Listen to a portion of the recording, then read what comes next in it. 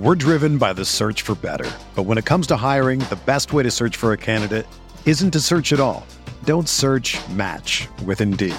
Indeed is your matching and hiring platform with over 350 million global monthly visitors, according to Indeed data, and a matching engine that helps you find quality candidates fast. Ditch the busy work. Use Indeed for scheduling, screening, and messaging so you can connect with candidates faster. Leveraging over 140 million qualifications and preferences every day, Indeed's matching engine is constantly learning from your preferences, so the more you use Indeed, the better it gets. Join more than 3.5 million businesses worldwide that use Indeed to hire great talent fast. And listeners of this show will get a $75 sponsored job credit to get your jobs more visibility at Indeed.com/Blue Wire. Just go to Indeed.com/Blue Wire right now and support our show by saying that you heard about Indeed on this podcast. That's Indeed.com/Blue Wire. Terms and conditions apply. Need to hire? You need Indeed.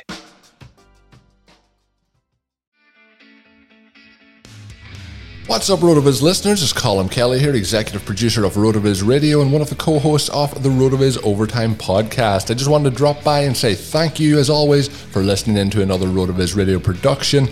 As a loyal podcast listener, you can save yourself 10% off a RotoViz NFL pass right now at rotoviz.com/podcast or by simply adding the code RVRadio2021 at checkout. That'll get you access to all of the content and tools on the RotoViz website, the best tools and content in the business for the best listeners in the business. As always, we do appreciate you listening to each and every show, and if you do have 5, 10, 15 seconds to spare, please drop a rating for today's show on your favorite podcast app. It is much appreciated. With all that said, thank you once again for tuning in. I hope you have a great day. Now let's get back to the show.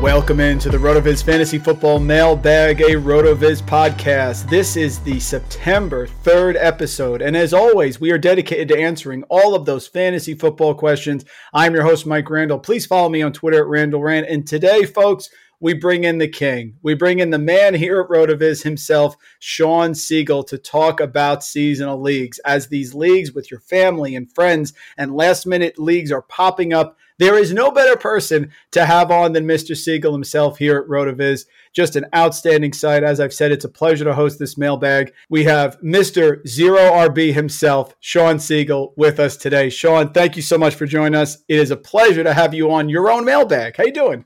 Good. It's always a blast to come on this particular show. You did a fantastic job with it. We get to answer some questions, get into some of the reader feedback here. And Mike, we appreciate you doing the show so much. It's been great. Well, listen, it's a pleasure to have you, sir, on the mailbag. RotoViz is an incredible site, and it's not just because I host the mailbag. So many people contact me and talk about the incredible tools that all of the crew here at RotoViz work on, the in-depth articles. We've added so many new great writers, the best fantasy football tools in the business. So just outline some of the great things and the people we have here at RotoViz as the machine just continues to churn out great content, thoughtful debates, and help for those seasonal redraft, dynasty, best ball, every type of fantasy football league you could imagine. Yeah, it's been a lot of fun the last couple of months. We've got quite a few new writers, so many that I can't mention them all. And they've been doing a great job. Every time we get a new injection of talent, the site just takes it to the next level. So we appreciate the work that they have been doing. One of the guys who kind of joined us a little bit before this last wave is Matt Spencer. He's been doing a ton of great stuff with tools, and he's got an article up on the site right now, but has a tool in it where you can go through. It helps you beat your home league by predicting where the guys are going to go based on the default ranks on the site that you're using. So you can get in there, play with that. I highly recommend it. I mean, it's perfect for this week. It's the one thing you need to figure out kind of where those guys are going to go. You know, you may be using ADP from a third-party site that, you know, it really reflects where the industry is at, and you might actually reach a little bit on some guys who in your home league will be available later. You can kind of build this ultra team that's unbeatable in that kind of league because some of those formats, people won't be quite as up on some of the risers. And so you can get them in addition to some of the other safe early guys. So I checked that out. Dave Cabin, I mean, he's one of our group here, obviously with Curtis Patrick, Blair Andrews, just doing a fantastic job. Anthony Shook behind the scenes on the tools. These guys continue to build out great stuff. And Dave recently added the Advanced Stats Explorer. We've got just a big new package of stats that we'll have this year in addition to everything that we've previously had. And so we'll have things like routes for receivers. We'll have all that tackle information. For the running backs, people like to know, who broke tackles last week. So you can check that stuff out. Dave and the gang doing fantastic work there. And one of the things too, Mike, that I like is that we really have a wide variety of things that we're covering and that can give listeners, readers an advantage. The Devy CFB element to it is just something I wanted to mention here. Travis May, Stefan McComb, Matt Wispy doing a great job getting you ready for your Devy leagues. And I mean, that's an element that continues to be more and more important in terms of fantasy. So you can get a big edge there. Those guys are really good. I mean, that's just scratching the surface of the things that we've been doing in the last several months, but we're having a lot of fun. You mentioned Matt Spencer and his article up on the site. He has several. Should you handcuff your running backs, backfield stacks and their effects on win rates? This has sort of gone out on Twitter, on social media. I remember 6-7 years ago, Sean, I was saying you have to handcuff, but only handcuff if it's a 1-to-1 handcuff. He actually talked in that article how handcuffing now, with the way football has changed, is not an EV play. It can raise your floor to a certain extent, but it's really not something that you want to do. Are you in support of drafting in deep leagues other teams' handcuffs in order to maybe bolster an opportunity if the other team's running back would go down, or do you avoid handcuffing altogether? I'm curious. Well, I have a few guys on the Zero RB list this year who you could technically say are handcuffs of some other backs. The thing that I'm looking at here is elite talent, right? And so we want the talented guys late. The less expensive, the better. If you think that the starter goes down, that guy has the talent to do, 90%, 80% of what the starter did. I mean, last year we saw Mike Davis do it, and he's probably not the talent level of a Chuba Hubbard, right? And so we look at Hubbard. I think that he's one of the guys there where his price works for the Christian McCaffrey owner. So if you're at the 12-13 turn, I would take him there. It's not something that's going to break your team to do that. Most other circumstances, if you've got that guy early, he's the guy you want. The backup isn't going to do it for you. It's going to fall into a committee. And we've even seen with Henderson, obviously there with the Rams. It looked like Cam Akers was going to get a pretty big workload. He goes down. Henderson, takes off for a while. I like Henderson. He's not someone that I'm shying away from. We took him in our RotoViz, Team RotoViz draft the other night. Me, Dave, Blair, Curtis. And yet, even that one, he's obviously not going to be the main guy. We took him after the Michelle news. So we knew that. We still kind of like the situation. But you have to understand that these other guys are not going to have the same role. You definitely can't be burning picks in like round 9, 10, 11 if you have that starter. Ben Gretsch is back, and he has joined forces with you on the Stealing Bananas podcast. Folks, if you are not listening to this, this may be the best podcast that is out there for fantasy football. I find myself, Sean, I'm going on runs, and I'll go on like a 5K, 10K run. I'm listening to Stealing Bananas. I'm stopping to hit rewind because I want to process the deep thoughts that you guys are saying about some of these topics. It is robust. Great debates and philosophies. It's amazing to have Ben back here at RotoViz, and that pod has really taken off. Well, Ben is the best, right? And so it's no surprise that the pod has been successful with him on it. We've had a lot of fun. We're good friends, and it's been very enjoyable to record and to go into some of those topics. That was kind of the thing that we wanted to do. Create some evergreen content, also talk about players and things that are relevant for the 2021 season. We've gotten a lot of great feedback. We appreciate all of the people who have been saying nice things. We also have gotten kind of some other notes along those lines where people are saying that they are having to pause to think about things. And even that at times, because we kind of do the 3 episodes, that like there's too much, they can't keep up with it. And so, I think that that's great, right? It's better to be providing too much good content than too little. And so, we'll probably err in that direction. The end season will be a little bit different, but at the same time, it's the end season, so it'll be a lot of fun.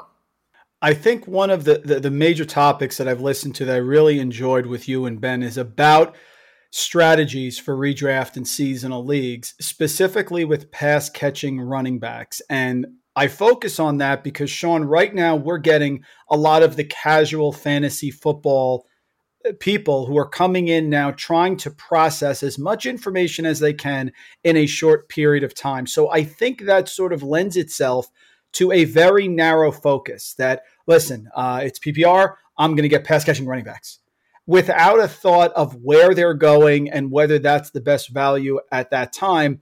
Talk about Austin Ekeler, because I thought you and Ben brought up some very good points about him. He's sort of a polarizing player in that he doesn't get the goal line touches. He should catch a lot of passes, but is where he going in seasonal leagues? Is that really a place that you find yourself gravitating towards with Austin Ekeler?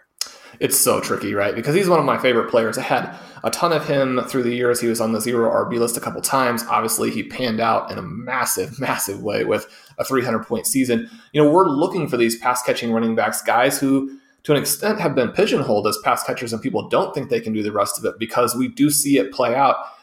You have the big Danny Woodhead seasons. You have the big Darren Sproles seasons. People forget that, Tarek Cohen was an RB1 a couple seasons ago. And so these guys can do it.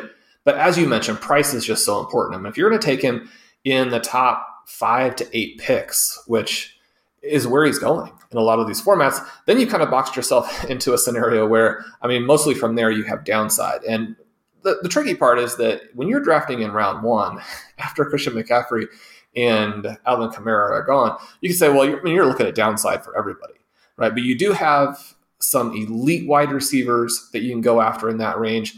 The thing that I look at, and I put an article on the site kind of talking about this, actually a couple of Ekeler articles, which maybe too many, but the second one really is about how you can get his production at a discount. Unfortunately, those guys are now dealing with some injuries. So the running back position has been eviscerated before or decimated earlier than it usually is. And we're already dealing with, how do we make this work? And so in some ways, Ekeler has gotten a little bit more interesting simply because so many other players are already out. But with Ekeler, we look at the expected points, and you have sort of a 6 expected points as a rusher. You have the 9 to 10 as a receiver. So you're in that 15 to 16 range, which isn't bad at all. And he's so electric as a receiver that he could outperform there, get you to 18, 19 points. The problem is if you're using a 5 to 8 pick, you really want someone who has an expected points in the 18, 19 range if they outproduce. And really to outproduce by enough, you're going to need enough running touches that you can outperform as a rusher, not just as a receiver. And so his path to one of these, Pat Kerrane has the Legendary Series article at NBC right now. It's fantastic. I think it helps people kind of visualize or understand what we're going for. We're not going for just the solid season with that first round pick, in part because you can't compete with the runners who do create that kind of season if you don't have it. And then number 2, you still have a ton of exposure to injury. So if you have that exposure to injury Excellent and you don't have the upside, then you've got a couple of different things working against you. That's such an excellent point. Leads to my second question. You are, of course, Mr. Zero RB, legendary work that has gone on in the industry for years. And you have stayed true to this over many years. People have come in arguments. And one of my favorite things is when they try to argue with you about this. It's like going back to showing my philosophy colleges and philosophy courses in college where people would go out and debate. It's just fantastic. But where is the line for you? You mentioned Christian McCaffrey, Alvin Kamara.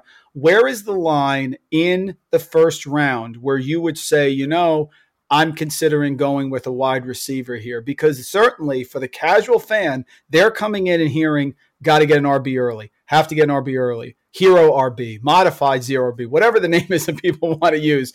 I assume if you're going very early, you have the 101, you're going Christian McCaffrey. But after that, where do you start saying, Devontae Adams, somebody like that, maybe it's a Travis Kelce and an FFPC, they're looking more attractive than a running back? It's almost right from the beginning, right? So when we have McCaffrey and then it gets tricky, I think that the situation for Alvin Kamara has firmed up a lot in the last couple of weeks. So I think, he's the 102. I don't have any problem pulling the trigger on him there. I actually have gotten, and this is, something that everybody deals with, but I don't have a lot of first picks, a lot of second picks And, you look back at the end of the season and you're like, oh, well, that worked out great. I mean, last year, those top 2 guys got hurt and it was the next people who won. So, it's too early to complain. We don't know how the season is going to pan out. But if you're in tight end premium, then Travis Kelce, is the 103. If you're in, one of the things about 2 is we have to look at just what the format is, because the formats can be so wildly differing, and casual players frequently have formats that actually are much more favorable for running backs. And so I think, if I come in and try and push them off of all of those guys, and then they're looking at their format later and they're like, I don't know what Sean was really talking about. I mean, I can only play a couple of wide receivers. The running backs are going to go early. I could have gotten those same receivers later. Then, that's where it kind of comes into this question of, we have to make sure that we're at least specifying that, it is a PPR format. It is a format where you can play at least 3, but preferably 4 wide receivers. If you don't have that, then I think you can continue to go with running backs. The tricky part is just that, there are a lot of question marks about those next guys. Derrick Henry doesn't catch the ball, and Ezekiel Elliott could be declining. Saquon Barkley and Jonathan Taylor are really the guys that you want. But with Barkley, you have just so many different small problems. And you look at each individual one, you can say, well, I'm okay with that. But then once you stack them, you're like, are you okay with all of them? Are you okay with the fact that he may not be healthy, that they have a terrible offensive line, that Daniel Jones may not pass to him as much as Eli Manning did? And so once you get through all of them, you're like, okay, well, is there somebody else? So we look at Taylor, and you have a little bit of that same situation where, Carson Wentz, between not being vaccinated and not being good and possibly being hurt, it's like, could we get a different quarterback? And then you're like, oh, they're backup quarterbacks for people with no experience. They're like, well, hopefully Carson Wentz is able to play. So that's the situation here, is that we're dealing with a lot of question marks for these round 1 running backs. And once you go through that, then you're almost back in this position where, like, can I just have Tyreek Hill? I feel very confident that he is good. He's going to run by the defense. Patrick Mahomes is going to throw it up. He's going to score these touchdowns. How do you block out preseason noise? So I think it's important that we're going to get into a little bit about some of the players who really pop, some of the rookies who were impressive in the preseason. I always say teams declare their thoughts and their beliefs by their actions as opposed to words. Look at Bill Belichick talking about Cam Newton, how he was off to a great start and he ended up getting cut. So it's a Bayesian process. We continue to take information and make new conclusions. But what are your sort of thoughts on preseason, and what do you notice or pay attention to as opposed to ignore? I think the thing that you're looking for, kind of as you mentioned, is how are the players being used, and are we getting feedback from a variety of sources suggesting that they're very, very good. So we had Jamie Eisenberg on an episode of Stealing Bananas. He talked about the fact that, Trey Sermon in these combined practices, he's getting buzz from like the opposing team saying that he just looks amazing. Well, you're not going to vault him up 3 or 4 rounds, but if you need to move him a couple of spots to get him, then, you probably do that. If you have a head coach saying, oh, this guy was awesome, and yet he's not running with the first team, the beat writers are not talking about him, he doesn't have a good background. And one of the things, too, you mentioned that so much of what matters is we're starting with a bunch of information about these guys. And then the new information is just going to move it a little bit. And so the key thing is just not to completely change your impression about people. But it does matter, right? The person that I had to move in my rankings a lot in the last couple of days was Najee Harris. And a couple of different things are going on there. One is that we're finding out that, yes, his workload is going to be absolutely insane. That made sense, but it's possible for things that make sense to not fully develop. For example, the situation with Antonio Gibson. I was always very excited about Gibson, but also a little bit skeptical because McKissick was so good. Are you going to go away from the situation that worked? Does it really make sense for a young guy who, in some ways, is still trying to learn how to be a running back to have all of this extra responsibility when as a team you don't need it to work that way? And so now we have it very clear, or we think we have it in a clearer vision in terms of like he's not going to be the 3-down guy. And you combine those with some of the other things that are happening where other targets are getting knocked out. And so earlier in the offseason where, I've had a lot of Debbie shares of Harris, and so I've watched him play a ton. And I know that until the very end there at Alabama, there was huge concern from everybody who had shares, and definitely there was plenty of skepticism from people who didn't, that he does not play to his athletic level. One of the other things that we know are these guys who stay for the 4 years, who are much older when they come out. I mean, Blair's got this amazing research about how much of a difference it makes, what your rookie age is. And Harris is older. I mean, he finally broke out when he's playing behind this Alabama offensive line that is blowing holes that you could drive 3, 4, 5, 15 trucks through. I mean, it's not like one truck through. And so you're like, okay, well, this is a guy who is 230 pounds and has elite speed. And once you essentially had no defenders on the field, yeah, he could go out and create highlights. Could he do that when he was a freshman, when he was a sophomore, and he's playing against decent competition? I mean, he struggled. And so you're thinking, I mean, there are legitimate questions about the talent. We're now to a position where it almost makes no difference. I mean, he could average 3 yards a carry. He could be Trent Richardson. It's going to be difficult for him to pay off in the early second round, in part because his role is so good, and in part because the other ways you could play it have been taken away. I didn't like it when you could play it with a Travis Etienne, when you could play it with a DeAndre Swift, when you could play it, earlier, with a Cam Akers, where you could even play it with a J.K. Dobbins coming back around. You no longer have those options. So if you do want to have some exposure to a running back who fits the profile that we need early on, you're so limited. And so now I have to say, look, I mean, he's big, he's athletic, the Steelers love him, he has looked good in the preseason, he's going to get an avalanche of touches. You can't just keep saying, oh, well, a couple of years ago, he was the third best running back in Alabama. That ceases to be the most important thing there. And so, I had to move him. And I think that's what we have to do, is we have to continue to look at the landscape and how it's developing and make sense of where we are now. Completely agree. I made an argument to a cousin last night who's drafting that if you have to go running back in the first round, and that's your thing, after the top guys, you can make a very strong argument for Najee Harris, because it just seems like everything is pointing to opportunity, certainly has talent. I had the same concerns that you had. Then I wanted to see it play out. The owners talked about it in Pittsburgh, that they were going to get back to the run. But then when I saw him on the field with Ben Roethlisberger, who really, Sean, is so limited now at the age of 39, he could turn into like Phillip Rivers 2.0 with the dump offs to Harris. I agree. I think there's a lot of outs for him to hold that value. And wasn't crazy about him coming out of college, but here we are. And of course, you mentioned Trent Richardson. You never know when the right opportunity can produce what I believe was the RB3 season, something crazy like that. Well, people forget that Richardson, even being bad, was a good fantasy player, right? And I mean, for that small window of time, I mean, I always relate the story where, I was in this draft room and I started Calvin Johnson, Jimmy Graham, and one of the other guys started Trent Richardson, Maurice Jones-Drew, and he wanted to bet me thousands of dollars at like 2-to-1 odds that his team was going to beat mine. And it's just like, it's a reminder. This isn't even a situation where it's like, oh, I was right. It's just a reminder about humility in general. We do not know what the future is going to bring. So you need to have a structural approach that will allow you to win as much as possible, even when you're wrong. This next question came to mind because Eric Moody came on last week from Pro Football Network and gave the most detailed answer to what salt does on a margarita. So we've eliminated and retired that question. But I opened up my refrigerator and I had a choice of juices the other day. So I wanted to ask, what's the best morning juice? Orange, cranberry, or grapefruit?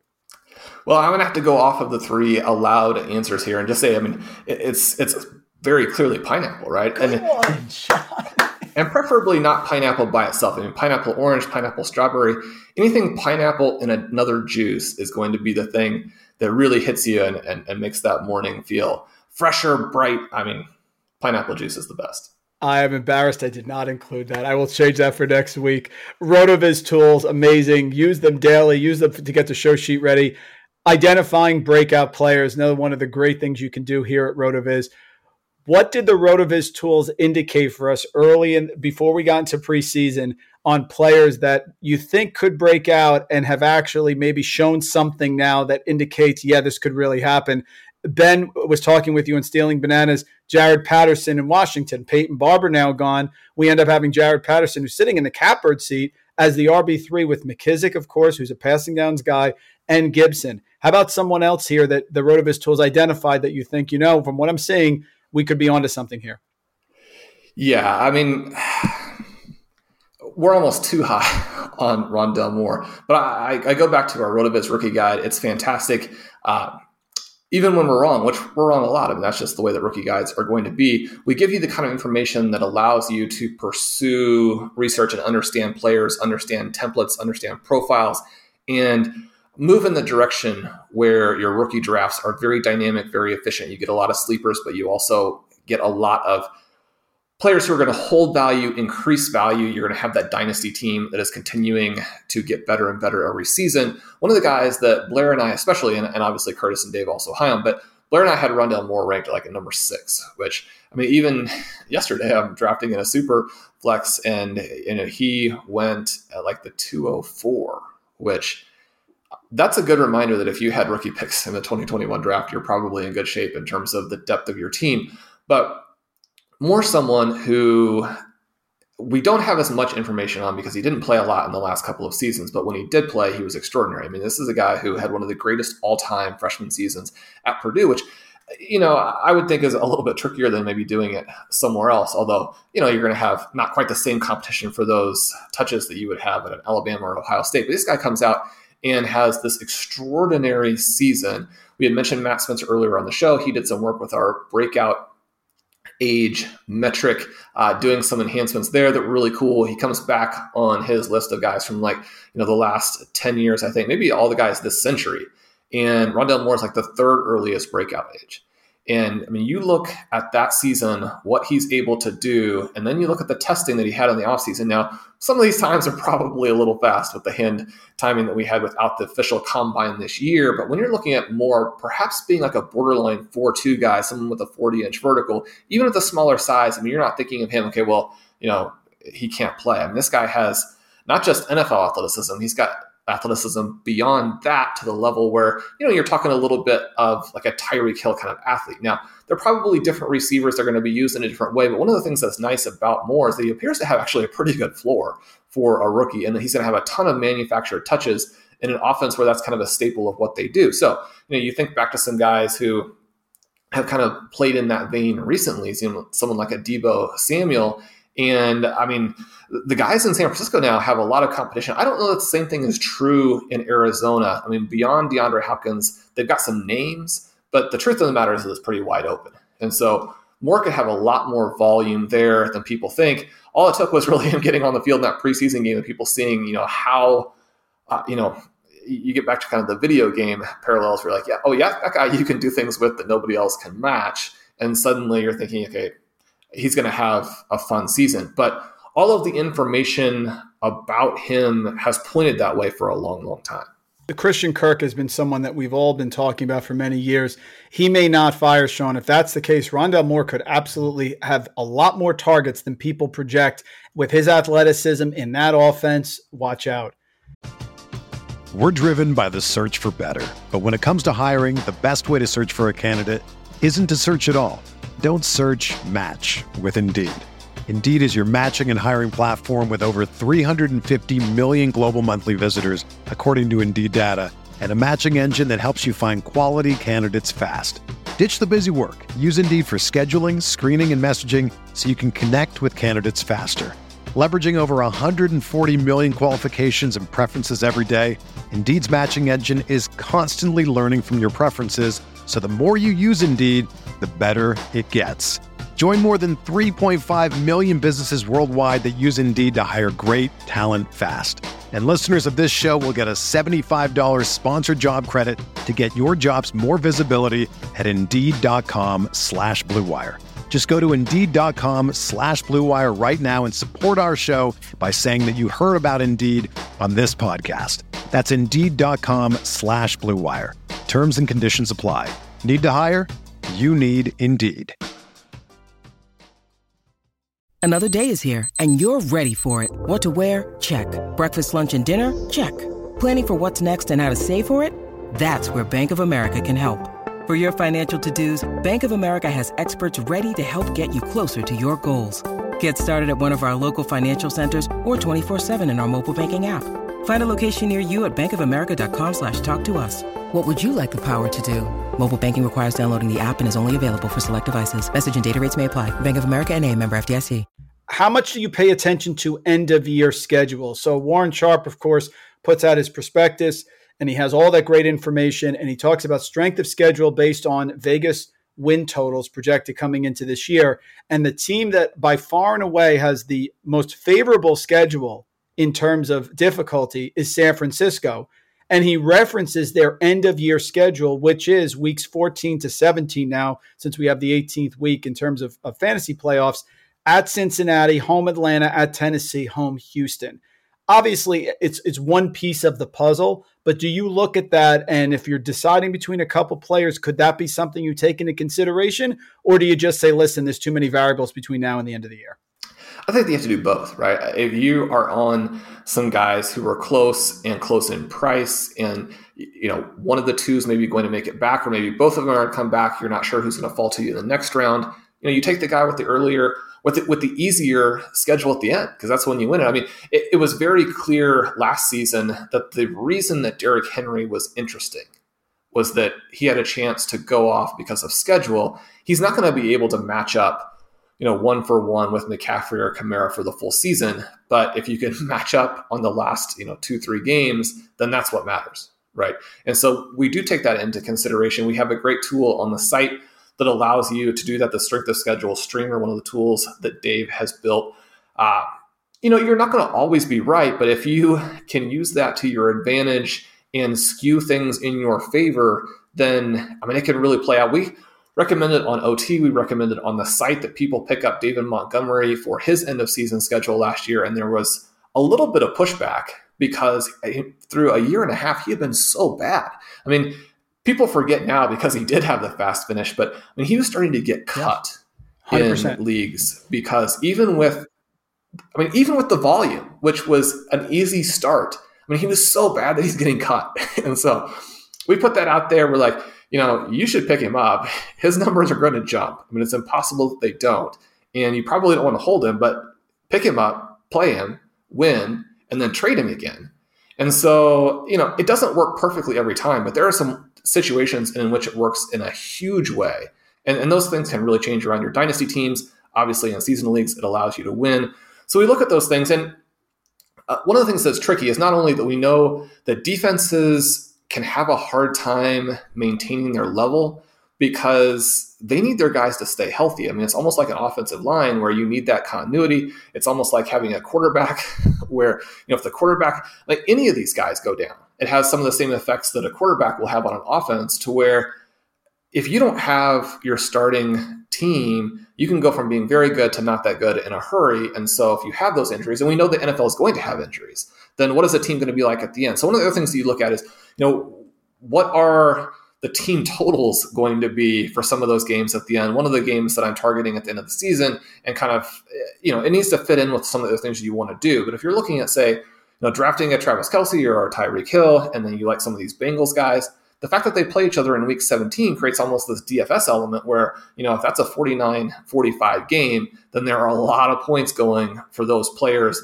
that you need to have, win the $500,000 or just win your league title. Either way, that's very important to you.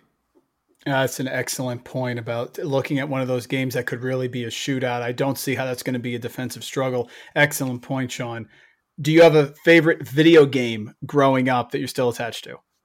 Well, I didn't play quite as much as a lot of other people, but video games obviously were a lot of fun. And Contra is the one that jumps out. That's not a hot take. That's not a controversial choice. And that's going to be the case for so many of us. But you get a game that's a lot of fun in and of itself. You got the Konami codes, so you can go through, you can actually play enough players to make it through the levels. Yeah. You got all of these different gun options. What's better than Contra? Yeah, that's very true. Shooting a gun when you're a kid on a video game, oftentimes there's nothing better.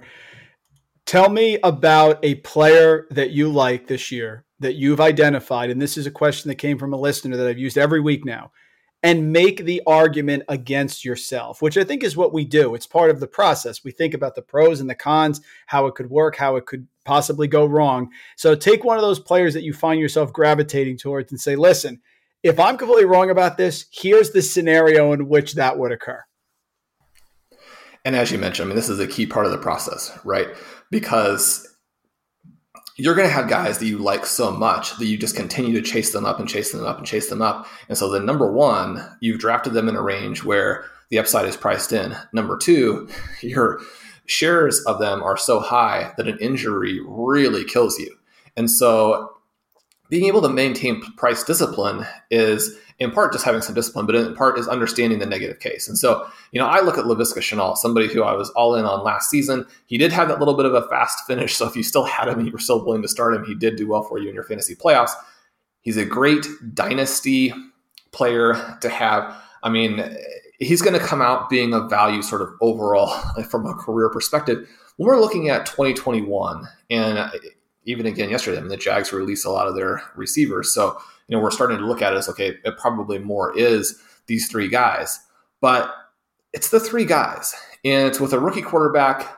We'd like to think that he can come out and do, Joe Burrow or Justin Herbert types of things. We'd like to think he could come out and be Peyton Manning, be Andrew Luck, be the kind of guy who, even if the team is still bad, and for most of those teams, their teams actually as rookies were still bad, but they changed around the franchise. It was very clear that they were going to be good. They had the guts to actually make some mistakes and attack and keep throwing in the fourth quarter of games that they were losing. Not one of these teams where the quarterback is so bad that you go into a shell just to try to protect their confidence, kind of get on to the next game. And we think that he's going to be someone who goes out there and gets after it. But you're not talking about playing these receivers with an established star QB. And then there's the question of, if it really is very spread, then is there enough value for anybody? And do you want the most expensive of the guys at that point? Because DJ Chark is good, right? There was all this sort of made up controversy about, okay, Urban Meyer says he was terrible and he says, he was weak and he's got to get stronger. Well, he did those things. Meyer says, he's made the progress. And now, he's in a position where you really have to consider him in all of your drafts, because you get this injury discount where, he's expected to be back for week one, even if it's not week one. You're drafting him in a spot where you can play him in week two. He's a very good player, almost certainly. You have Marvin Jones. Marvin Jones is someone I've been off for his entire career. He's always been a number 2 or a number 3. He's going to have those big games. If you have him in your lineup, that's great. So it's kind of a situation here where, even though I wouldn't draft Marvin Jones and I'm all set to lose to all the people who do and just kind of be okay with it, you also have to take that and look at Laviska and be like, okay, well, I could be wrong in that Marvin Jones wins leagues for people, but then simultaneously that would also mean that I'm probably wrong on Shenault, and I'm going to lose also in that way. And, so you have to be okay with that, but you do have to understand it. If you're drafting Shenault not understanding it, then you're probably, really setting yourself up for some heartache and some bad draft decisions. I think the upside is simply that, those two vertical receivers cancel each other out a little bit. Shenault's going to be the quick passing guy underneath. Now with ETN gone, Shenault's going to soak up a ton of those targets, right? And so there's still lots of very positive things, but that, I would say, is the negative case. You do want to be aware that it's not a guarantee that Laviska Shenault is going to be Terrell Owens in 2021. I have a question here from Paz in Milwaukee. He says, I would love to hear Sean's thoughts on whether the hate of non-pass catching RBs has gone too far. Don't we always want safety early in the draft? Don't we want to avoid bonking or busting with an early pick? So why not take a Derrick Henry or Nick Chubb? Keep yourself afloat. They're certainly not going to finish as the RB1 in PPR formats, but they also won't bust and kill your season. Your response, Mr. Siegel? Yeah, so we hinted at that kind of earlier in the show, this idea that they're not going to compete with whoever does go off this season, and you still have that injury exposure. And so those kind of two things together make them very difficult choices. Now, the issue with the two of them, and the reason why I wouldn't say I'm completely off on them, and we do some RotoViz OT listener leagues that are pretty fun, where some of the pass catching or the non-pass catching running backs really fall. And so Colin and I have actually been in a position to draft some of these guys. There's a spot in drafts where they make a lot of sense. It's just not usually quite where they go. But with Henry and Chubb, the talent level is there. And I always tell people that, we've evolved to a situation in fantasy where people are so focused on volume that they forget that talent is kind of the anchor and volume flows off of that. And the more talented players, and people say, well, how do you define talent? All we're really looking at is the stats, which tell you basically volume. We know efficiency isn't that sticky. It's not that sticky, but it's sticky in a way still where, there are just so many ways you can tell who's good and who's not. And if you've got the guys who are not just good, but there are stars, the volume's going to flow off of that.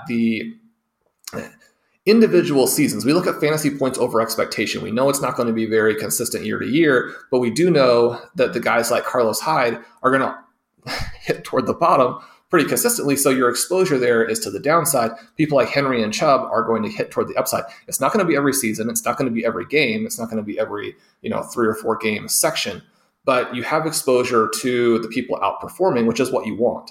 And so, I don't mind people taking these running backs, especially if you think that they, like with a Derrick Henry, if there's something about him, the fact that he's been pretty healthy, that makes us feel more comfortable with him than some of these guys who were already kind of dinged up. And so, that would be another point in his favor, even with the extreme workload. I mean, these guys who are handling extreme workloads, there's a signal there in terms of their ability to do it. If they don't have the injuries in the background, then you're going to feel a little bit better. So I can see it going either way. I mean, Chubb is someone who falls into round 2, and some of our OT leagues falls into round 3. I think that when you're in round 3 and you're looking at someone like a Chubb, then yeah, it's pretty exciting. And we've had some listeners point out, and I think that the argument is very clear for Chubb is somebody who, in the first half of the 2019 season, before Hunt was able to play with the team, then he had like 5.5 expected receiving points per game. You could see him taking a little bit of a next step. And so this idea of, can he catch passes if Kareem Hunt is gone? Wouldn't you prefer just to have Chubb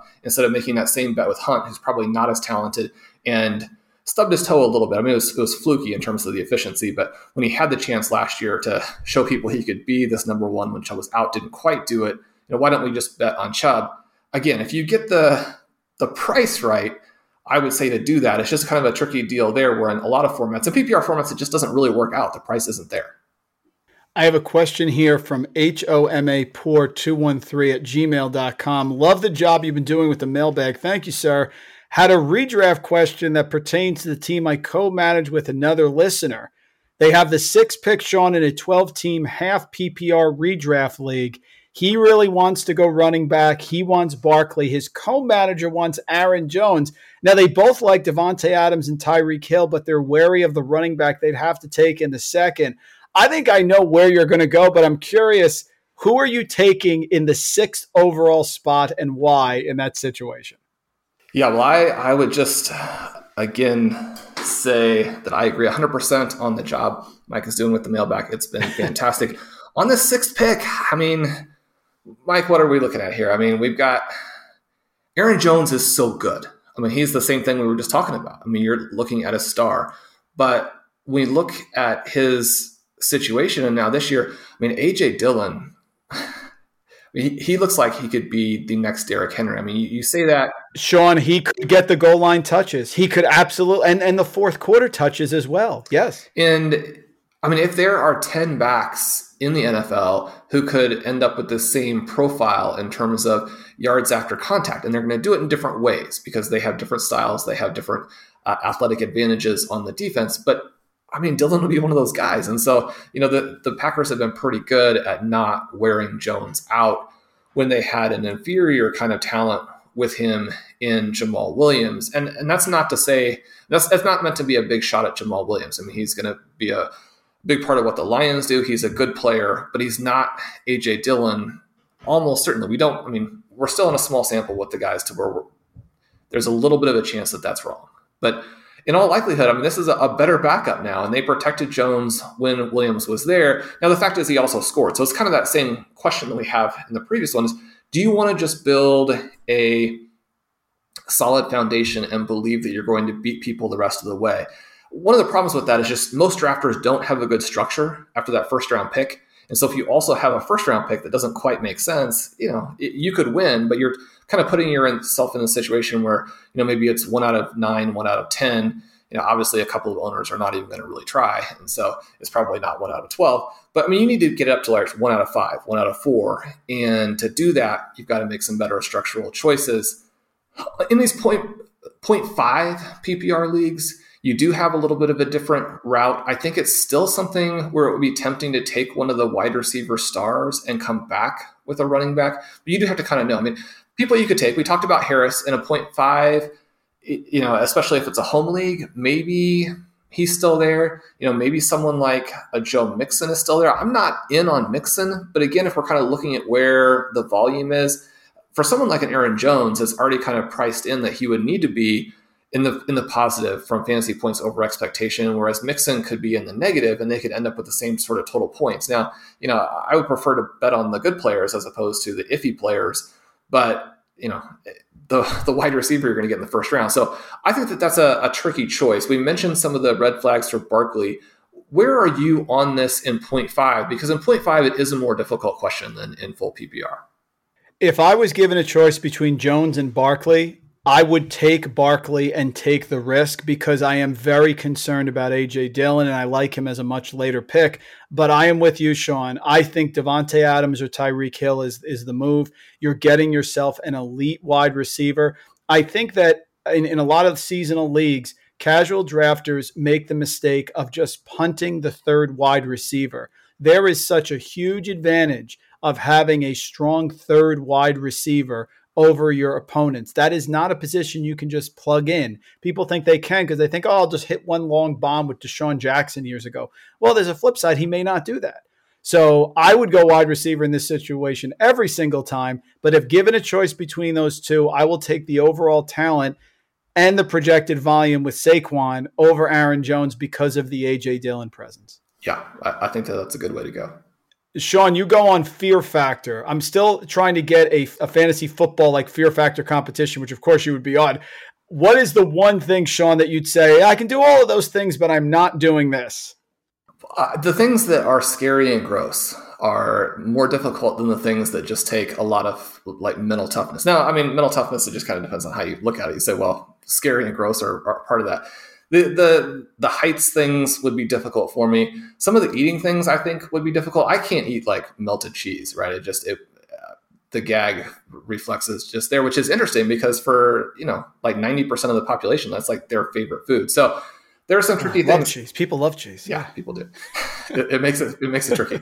So I think I would get into trouble there. I would say, for people who are interested in Fear Factor and like things like American Ninja Warrior, there is this show that I ran across on some of the Spanish television networks called Reto Cuatro Elementos. So kind of the four elements, challenge of the four elements or what have you. And it's kind of like has all of these physical challenges with these teams, which is kind of more fun than individuals. And then you have the people who lose have to go down to the inframundo, the underworld, in this cave and do these challenges that are super gross and intense. And how long? This sounds great. It's like a great show. Yeah, I mean, it's amazing. It's like got 60 episodes in both seasons. So I mean, you could watch it every day for hours. Yeah, so I recommend that. I mean, it's awesome, and I mean, I actually don't watch reality television. I have no problem. I loved American Ninja Warrior when I was trying to get through the pandemic, which obviously we're in some ways not quite through, but. I mean, it's like a very pale imitation of, Reto Cuatro Elementos. So anybody who hasn't seen that, I don't know if it's currently showing on some of the Spanish language networks. You can definitely watch it on YouTube. And, if your fantasy team does poorly in week one, you need to kind of reset, just, hunker down and watch some physical challenges with people being drowned, people having to navigate scorpions, eat raw food, while they're one of the challenges, like they have this, so at the end, I won't spoil how it goes, but you have like the mega challenge, which is like this 30-minute, it's like, and it's so cool too, because they have the amazing women in the show. It's the top man versus the top woman at the end. Again, it won't, completely give spoilers, but the women and the guys are really good. And yet the women hold up extremely well. I mean, they're just so impressive. It's this, so you have the four elements, and throughout the show, each one of them, they have these really intense obstacle courses that you have to get through. Well, the final episode, the four courses are together. So it's like this half an hour race between the two. And like one of the things you have to do, they give you a little bit of a chance to like catch your breath, right? But one of the things that you got to stick your face into this big pit of raw food and blood and whatnot. And just with your face, pull out the keys to go unlock these other locks to get through the next part of the obstacle course. I don't speak Spanish, which is something that I like to think that I've worked on a little bit through the show. I think, people speaking foreign languages is great. It may be something where a little bit like American television, where if you knew exactly what the commentators were saying, you would be less interested. But it's actually got that great element too, where you can work on your Spanish. You don't have to worry about that part. You can kind of choose your own adventure, which is fun. And so anyway, I've spent way too much of our time on this, but it is a pretty fun show. Last year, Peter Overzet came on, and I asked him a movie with a suspenseful ending. He told me, Get Out. I stayed up till 4 a.m. that night watching it. I was riveted. I have a feeling, Sean, that I'm going to be watching this tonight to try to catch up on some of these episodes. And it sounds like it's right up my alley because it's challenging. It's gross at times, but you can't turn away. So I am all in. Folks, this is going to be funny. This is not on the show sheet, Sean, but I am in an FFPC draft right now. And as we were talking, the alert came on my phone. So I am going to ask the great Sean Siegel who I should pick and make the pick on the show here. It is FFPC, of course, so that's tight end premium. We are entering round 6. So this is a 6-round pick, Sean.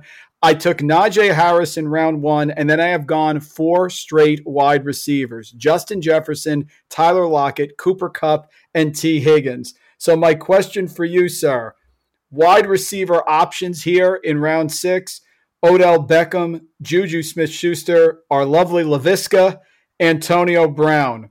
Tight ends available: Logan Thomas, Noah Fant, Tyler Higbee, and running backs: Myles Gaskin, Trey Sermon, Mostert, A.J. Dillon.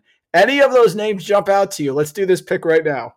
Well, narrow it down for me. Who do you like the best? Who do you need some exposure to here? Obviously, Sermon a little bit interesting. You'd have that Harris-Sermon group together. You do need a tight end.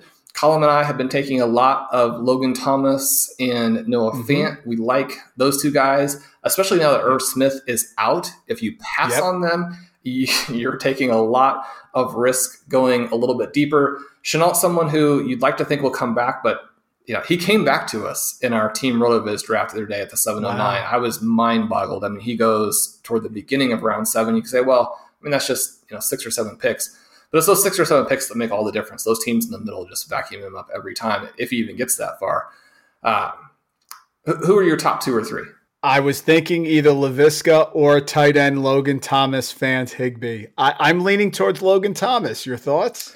Well, you asked for a bold prediction at the very end. I'm going to go ahead and give you Ryan Fitzpatrick is going to be a top 10 quarterback this season. Ooh. And he's got some competition, right? So basically, the only thing that I could see holding Fitzpatrick down would be the Washington's defense being so good that they don't really have to play in the fourth quarter. And you're thinking, okay, well, that's kind of a bold prediction in its own way to say Washington is going to be such a dominant team, such a clear playoff team that they don't have to play in the fourth quarter. But Ryan Fitzpatrick, you look at what he's done for the last couple of years and kind of how he's trending to be kind of the next Kurt Warner, and you look at the weapons he's got around him, that team is going to take people apart. And he's going to be perfect for it. People are going to think, oh, well, what happened to the guy who throws all these interceptions? It's like, well, he's no longer playing with a team that's bad and playing from behind and being the guy who has the guts to go out there and move the ball, right? I mean, there's no glory in being the guy who doesn't throw interceptions, but is the third stringer because he would never throw the ball and never move the team. Right now, we have Fitzpatrick where he should be. So Logan Thomas, I mean, you're looking at a guy who it's anytime someone is in this situation and they've kind of broken out at the end of last season, and you're going to pay a pretty big premium. This is a massive trap play to where if Logan Thomas goes back just to being the guy that Bruce Arians thought he could turn into a quarterback, and you're like, well, I don't have a tight end, and I also don't have a 6th-round pick, and so now I'm really playing from behind. But at the same time, I mean, what if he's Darren Waller? Can you afford to pass on that at this point? And that's it, folks. Logan Thomas is the pick. I have fulfilled a life goal of doing a draft with Sean Siegel. And there it is, Logan Thomas. Thank you very much. Sean, this has been amazing. Last question, and then I will get you out of here. Just incredible stuff as always. You gave us the bold prediction, so you just did that. I want the later round rookie pick. Obviously, dynasty leagues, rookie drafts, you've done several of them. So many great articles on the site about it. I'm looking for a round 3 or later pick. So a rookie pick that maybe had gone in round 3 for some of the dynasty owners that you think can actually make an impact maybe second half of this year.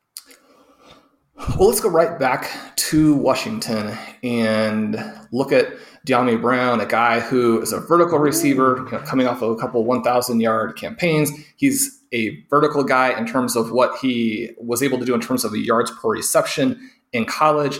He goes into this team. I think it's a good setup. I think that, Curtis Samuel and Brown don't have a ton of overlap in the first place in terms of what you would expect from them from a routes perspective, or at least they won't unless Washington with Rivera try to use him the way that they kind of used him at Carolina a couple of years ago that was ineffective.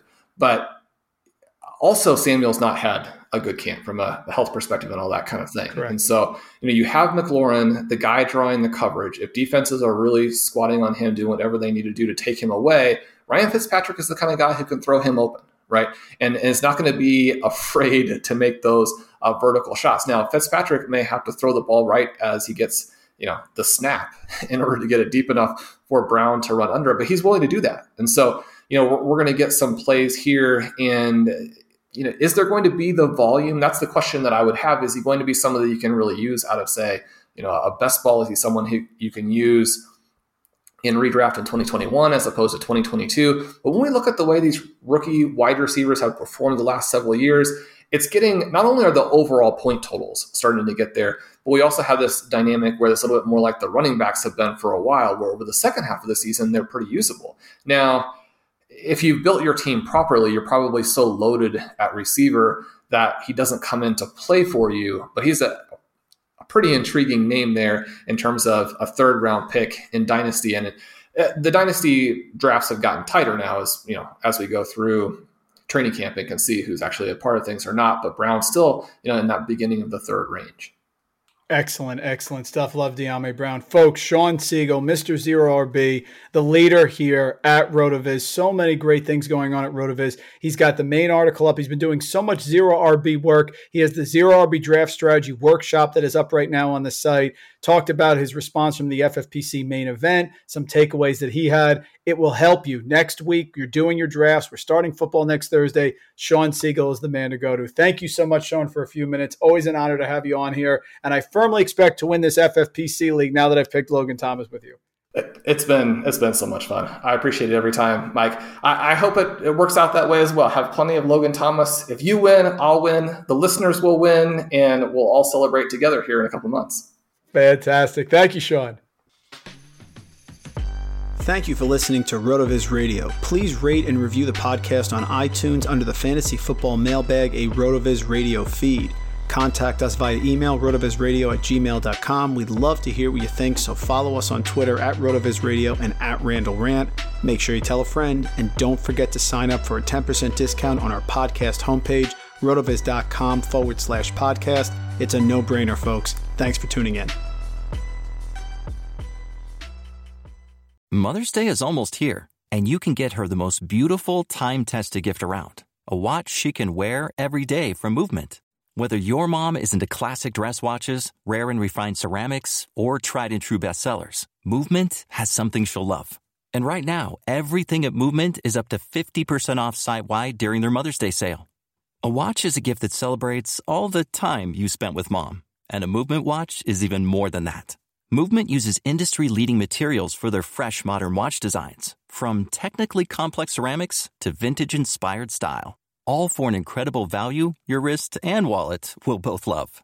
And with one-size-fits-all convenience and fast free shipping and returns, it's a stress-free shopping experience. Save big on the best Mother's Day gift ever with Movement. Get up to 50% off site-wide during their Mother's Day sale at MVMT.com. Again, that's up to 50% off at MVMT.com.